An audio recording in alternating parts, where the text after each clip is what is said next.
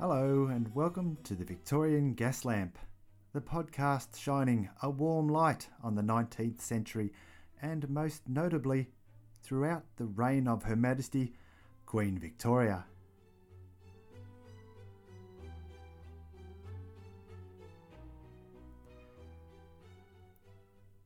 Episode 36, How the Victorians Took Us to the Moon.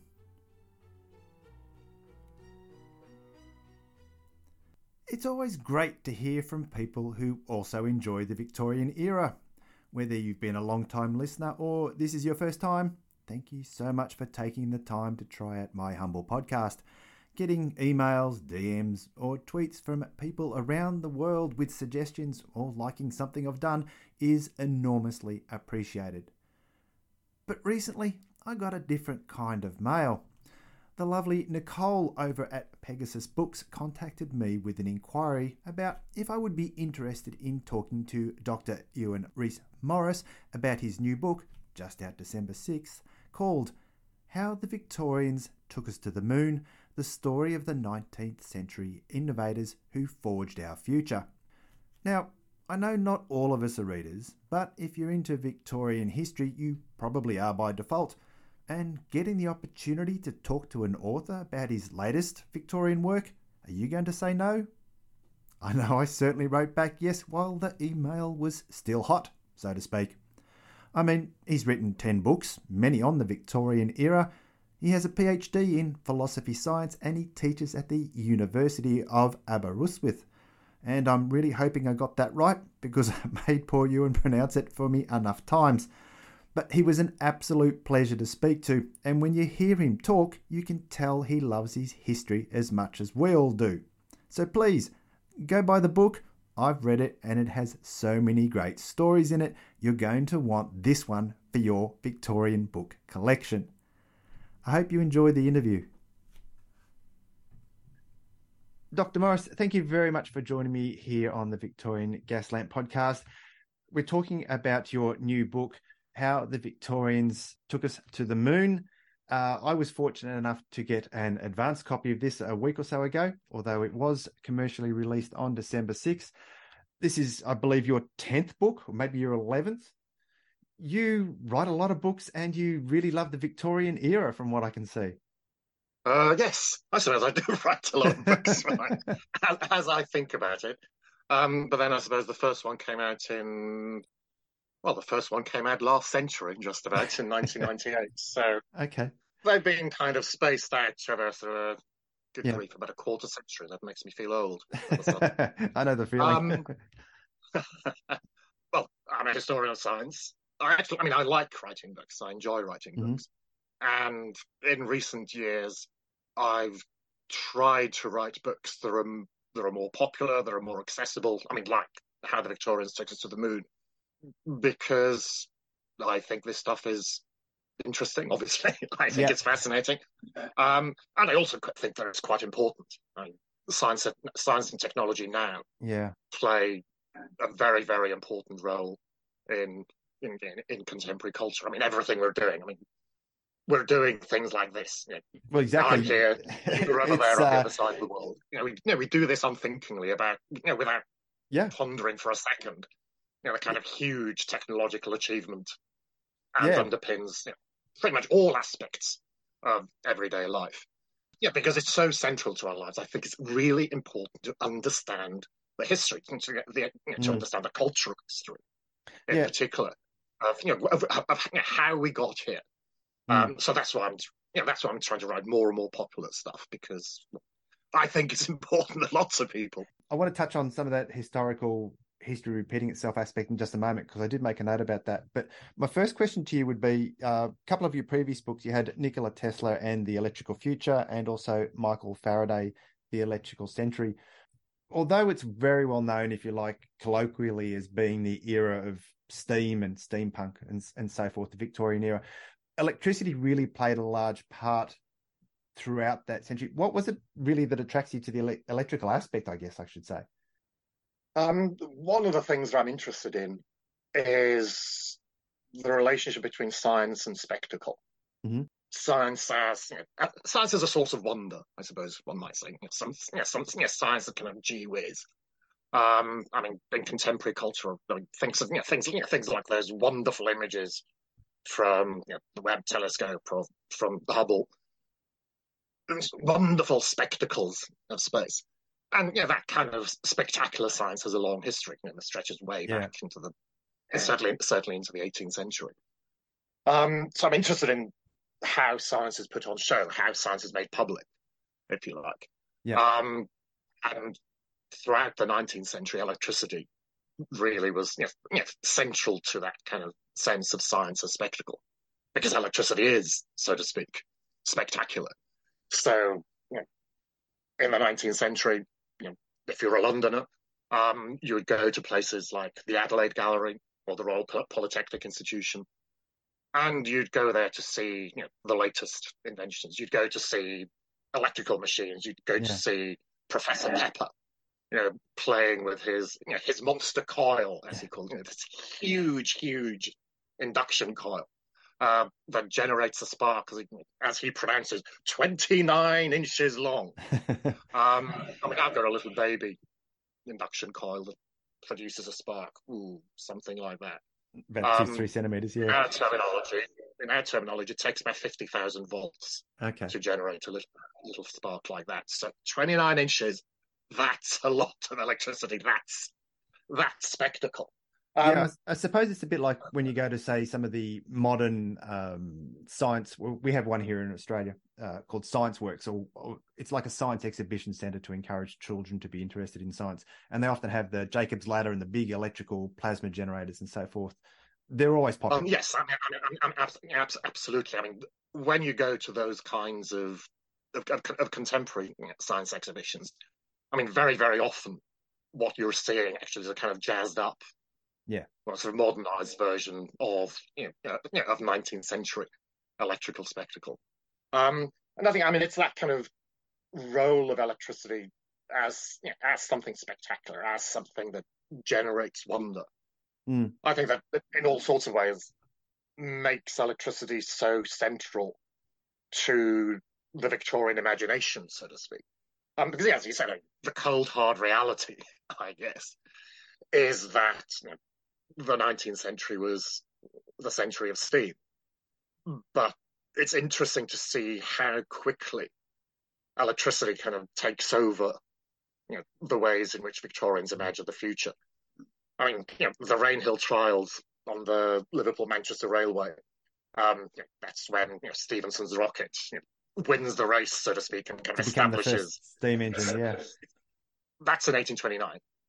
Within a decade of that, you have commentators saying, steam, old hat, steam, that's the past. Electricity is the future. We're going to be sending boats across the Atlantic with electricity.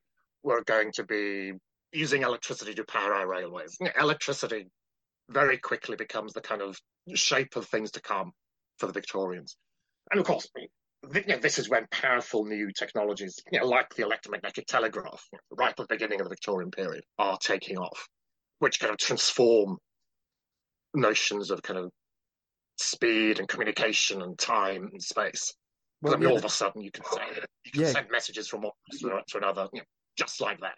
Well, before the telegraph, it shrunk the world effectively. I could be okay, we can talk like this now visually to each other online, which is virtually comparable maybe to going from, say, steam to electricity. We've gone from having very basic computers in, say, the 80s to what we have now, where we're talking like this.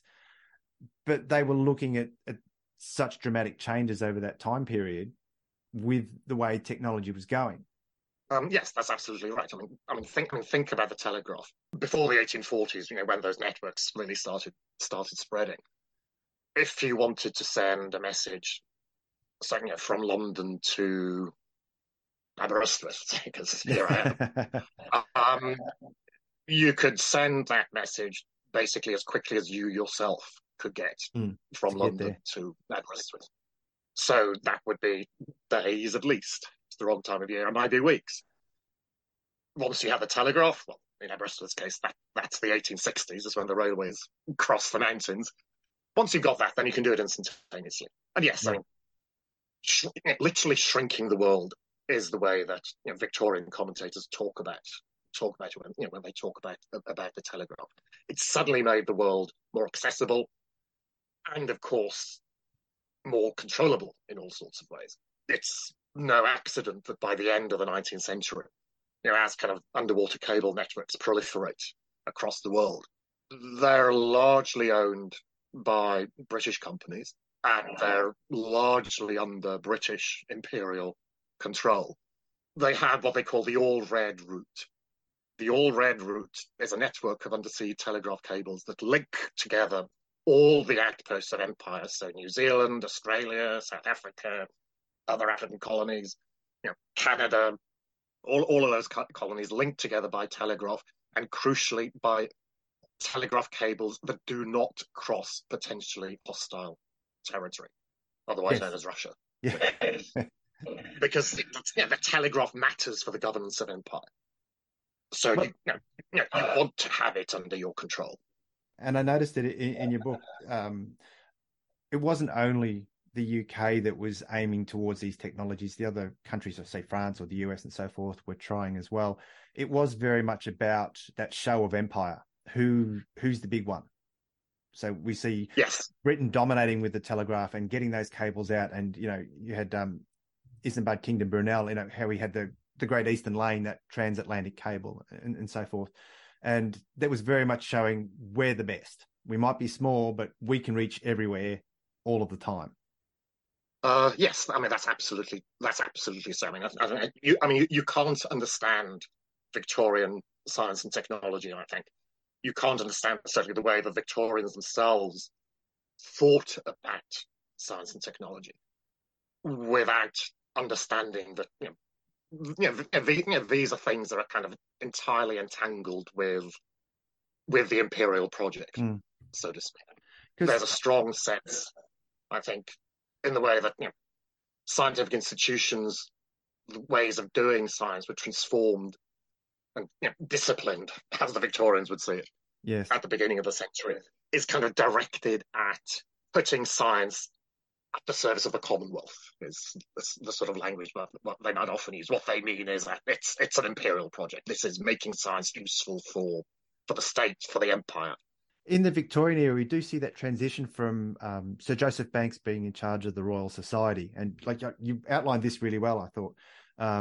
He's in charge. It's basically very much his power game. He's got connections everywhere throughout all the very large government bodies, social bodies, that sort of thing. He has influence everywhere. And for him, though, largely science is a bit of a gentleman's club. We sort of do it. I'll do it my way. You do it your way, Professor. And we sort of come out to some results, but we start to see a group, and I'll clarify this more in a minute, a group of middle-class white men who are more disciplined and wanting to be able to, say, replicate results, have a standardized process that they do with their science. And by doing so, they push forward the actual discipline of science as opposed to who gets you the better job. Discipline is the mantra for this kind of new breed of men of science. And as you've already pointed out, the men of science here needs serious underlining. This is what they call themselves. They are men of science. The word scientist is actually coined during this period. Nobody calls themselves a scientist. They're men of science. Science is understood to be a process that requires discipline. It's a vocation. You need a particular kind of training. You need a particular kind of mind. And the supposition is that the kind of mind that you need in order to be a man of science is a masculine mind. A mind that's capable of disciplining itself and therefore of disciplining the world around it. Yeah, and although it is interesting, this is where I want to get into very much a case I found when reading your work was that we've almost got a history repeating itself. We have very much like a great man theory concept, of course, of he's the person that obviously it's going to be mainly males in this situation, although I know you do credit that there were, I wrote it down here, hidden armies of women. So there was definitely people behind them and certainly females as well. We have the one man at the top, and then we have the incredible group of men and women, engineers and technicians and trades and so forth, all working together. He's the figurehead and gets the credit, but he really couldn't have done it alone. Whereas you take someone, as you write in the book, Nikola Tesla was very much isolated, wanting to do it by himself, and ultimately didn't succeed as much as what he might have because he didn't have that group of people behind him. I thought it was interesting because we see today, and it's probably a really crude parallel, but we've seen someone like Elon Musk who goes and says, I'm brilliant, I'm the best, I'm great. He takes Twitter already existed, certainly, but he gets his concept and he tries to get rid of everybody and say, no, it's just me is all you need. And then he has to go back and get all of those people to make it work again. So just because you're a great man, if you like, in the public eye, doesn't mean you can do everything. And he's finding that out now. But all of these brilliant people that we see from the Victorian era didn't work alone. Kingdom Isambard Brunel didn't work alone. He had all of those people behind him doing all the work on all the ships and so forth, and the teams of engineers that did the Thames Tunnel with his father, Mark, as well, and so forth like that. So it's kind of interesting that dynamic of a great man needs to have all of those people behind him because they're the ones that do make him great.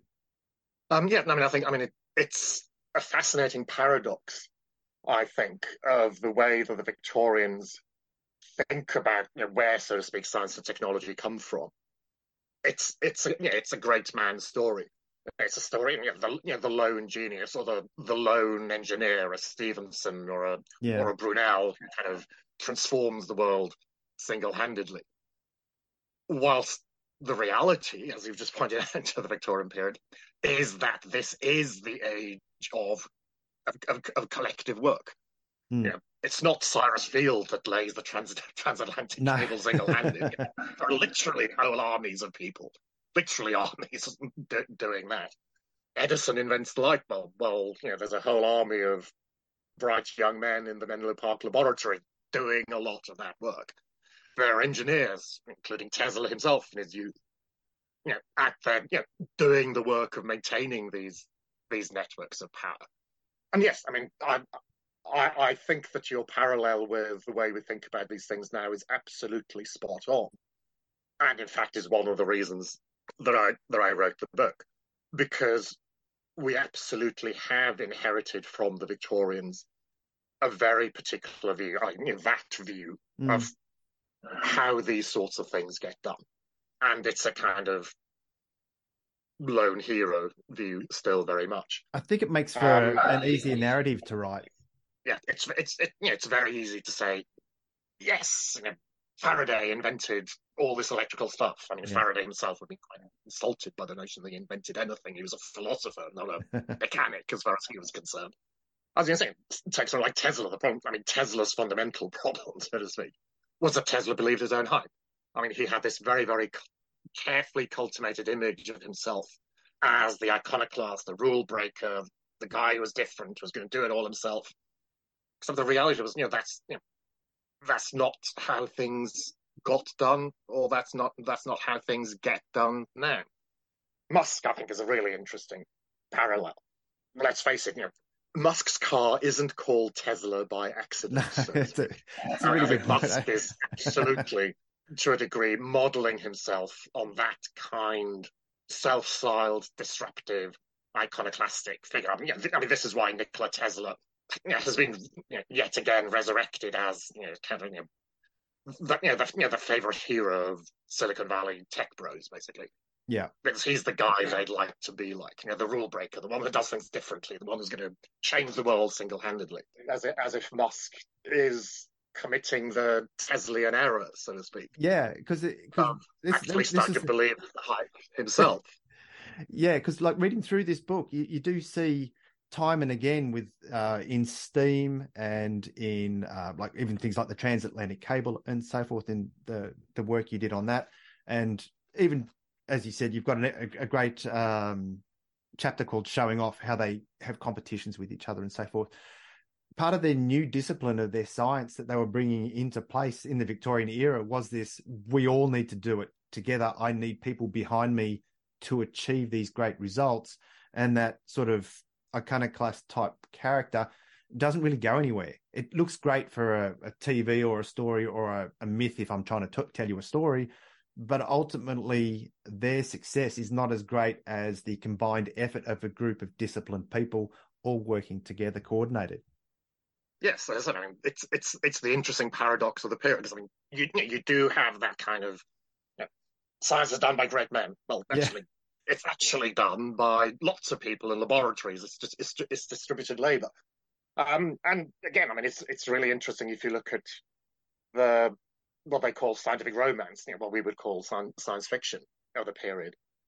Yes, indeed, in scientific romance, it's the lone inventor who always makes the breakthrough. It's Yeah. some guy starving in his garret who invents the flying machine that's going to dominate the globe and inaugurate a new era of peace after destroying all the great powers. I mean, that kind of thing. Makes for an easy narrative. I mean, even if you took Frankenstein, for example, okay, it's all completely fictional, has electricity in it, but it is a lone scientist doing the work, but ultimately succeeds, but doesn't succeed because maybe you should have had a better team to make the monster. Well, possibly so. But I also was interested in you. One of your other chapters again was surveillance. And you're talking about the telegraph, like we were talking about before, and again those parallels between 100 years ago or 150 years ago now, and now people were genuinely concerned about having their calls monitored and messages intercepted, which is what we all deal with today with hacking and everybody else playing around on the internet and so forth. So some things really don't change no matter what we do. When we have some form of communication, we worry about someone else hearing what's being said. Yes, I mean, in fact, I mean, it's a Victorian concern in terms of the introduction of things like the telephone. Because yes, I mean, people are as telephones become increasingly kind of necessary elements in a middle class home, so that you can communicate with the outside world, that you can phone your butcher or your baker and send your orders or what have you. There's also a concern about kind of breaching the security of the house, so to speak. Mm. The privacy of the home, I think you You called it. never quite know who's at the other end of the line. Yeah.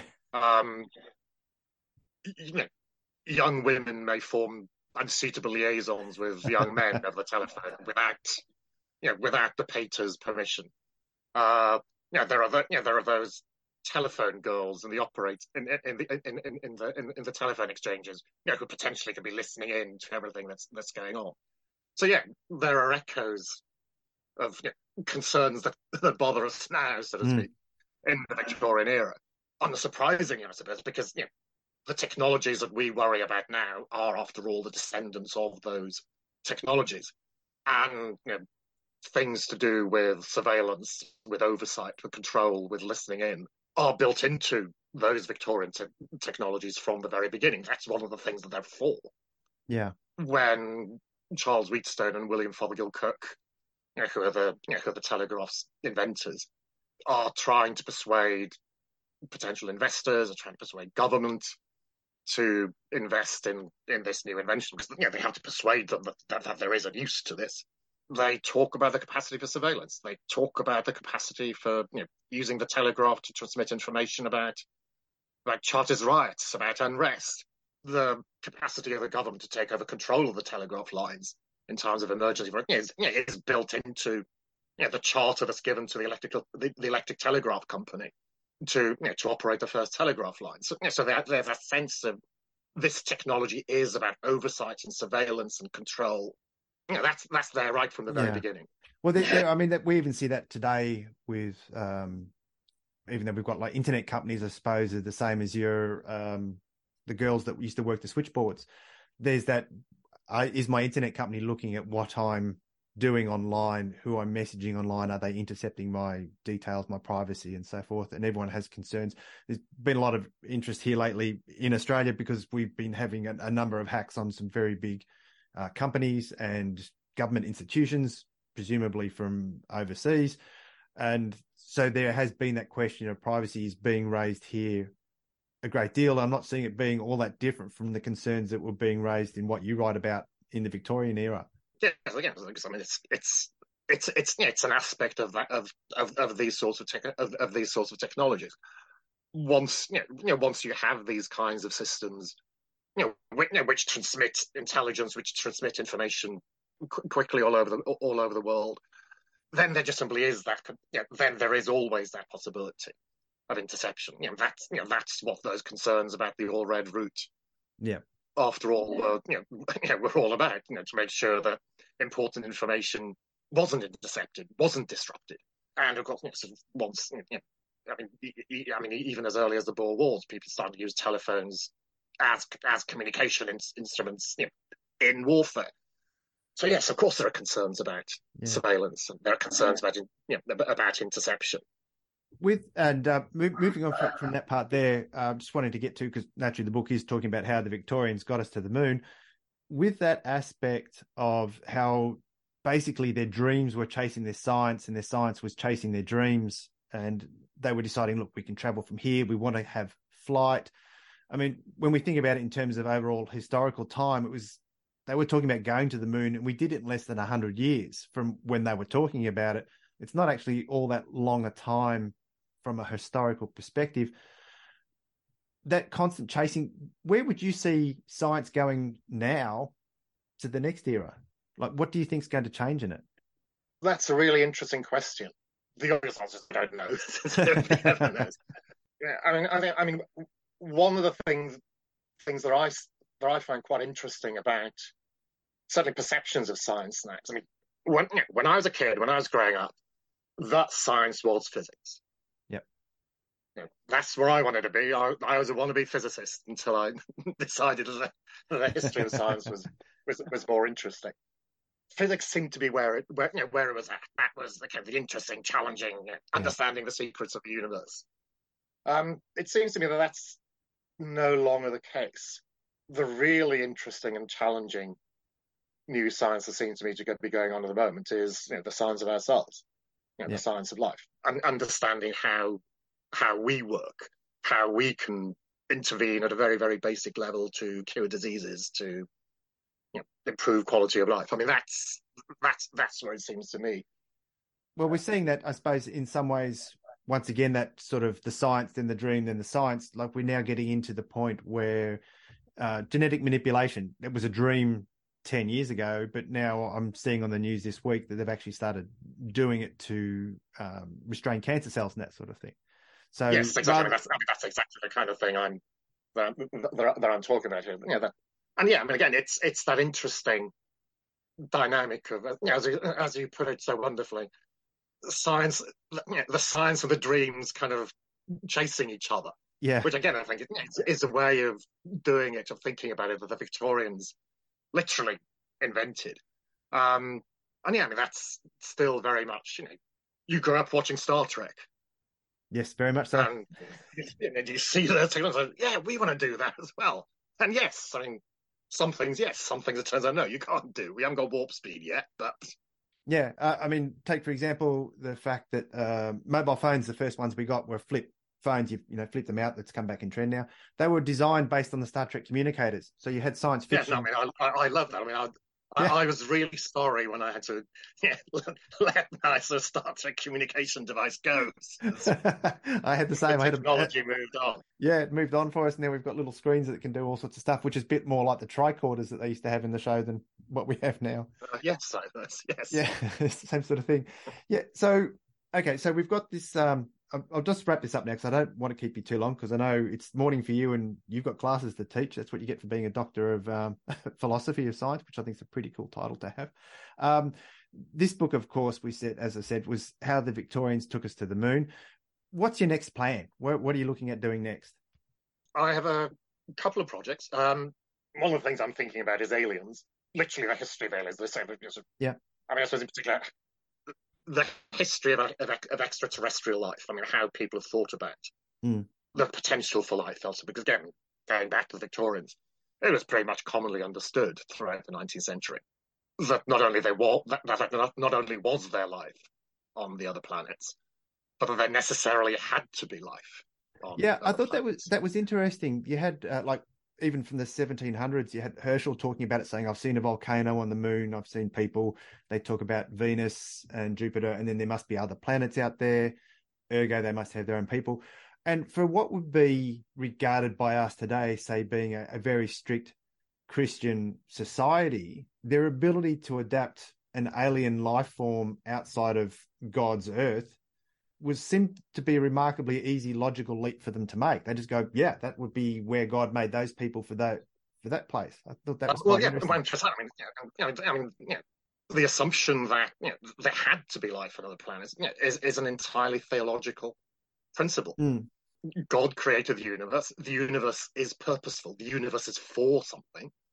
The Earth is for us. It makes no particular sense, by and large, they thought, to imagine that Mars or Venus or the Moon were for us. So they must be for somebody else. Someone else. Yeah, that was really interesting. So, hence they had to be inhabited. And yes, there are actually debates as to, did these alien inhabitants of other planets, did they have the Messiah? Or were they saved when we were saved? Yeah. Or was it just us that needed to be saved whilst they didn't? There are interesting questions like that. So aliens, extraterrestrial life is one project. The other project I'm playing with is about illusions, about literally seeing things. Okay. Optical illusions, ghosts, things that seem to be there that aren't there, things that are at the edges of the senses. And again, how a Victorian culture that thought of seeing as kind of the primary tool for knowing things dealt with the fact that the eye can be fooled. Yeah. But you can see things like that. It's like illusionists and so forth. We've seen like the movies we have today, like Prestige and so forth. That ability to trick an audience was obviously hugely popular at the time because they knew they were being deceived, but still couldn't work out how it was done. Yes, exactly. It's sort of, the famous Victorian illusion that I love. It's John Henry Pepper of the Royal Polytechnic Institution. Yet again, it's Pepper's ghost. This fantastic illusion of a ghost on stage, which is generated effectively. You have a glass plate at a 45-degree angle in front of the stage. Down there in the pits, you have the actor playing the ghost. You're shining a bright light on the actor so that it's reflected from the plate, and it looks as if there is a ghost on stage. And if you do your choreography right, then so it's kind of like a reverse teleprompter. It's that kind of thing. Yeah. And even now, when you see alleged holograms of famous dead people appearing on stage, it's not a hologram. That's Pepper's ghost. Yeah. Oh, okay. That's how they're still doing it. That's how they're doing it. All right, then I will not take up any more of your time. Thank you, Professor. Look, thank you so much to everyone out there. I highly recommend How the Victorians Took Us to the Moon. It's been available since December 6th. You can still get a copy. You can still get it before Christmas. And it is a great read and covers a whole range of topics about science and about the Victorian era, which was really, it's not just about the science side of it, which I really enjoyed too, because it means you're getting a bit more of a really good perspective on how the Victorian era was throughout the whole century, even before Queen Victoria got on there in 37. So it was all good. Thank you very much again for your time, Professor Morris. I'd love to come back and talk to you some other time about those other books too. I'll be very happy to come and talk as well. Thanks very much. Thanks very much for your time. And here endeth the episode. I'd like to take a quick thank you once again to Dr. Morris for taking time out of his busy schedule to have a chat to me with regards to that fantastic book. As I said at the beginning, please go and buy it. It really is a worthwhile book to add into your Victorian history collection. And also, if you're just a person who's interested in science in general, well, you certainly see where history repeats itself. You can find me at victoriangaslamp.com. My contact details are on there as well. And you can follow me on Twitter at VicGaslamp. And more importantly, on Instagram, where I post historical facts and trivia as well as photos related to the episodes. I am at Victorian Gaslamp, all one word, there as well. Thanks for listening and keep a lookout for new episodes. And as always, I'll see you next time under the gas lamp.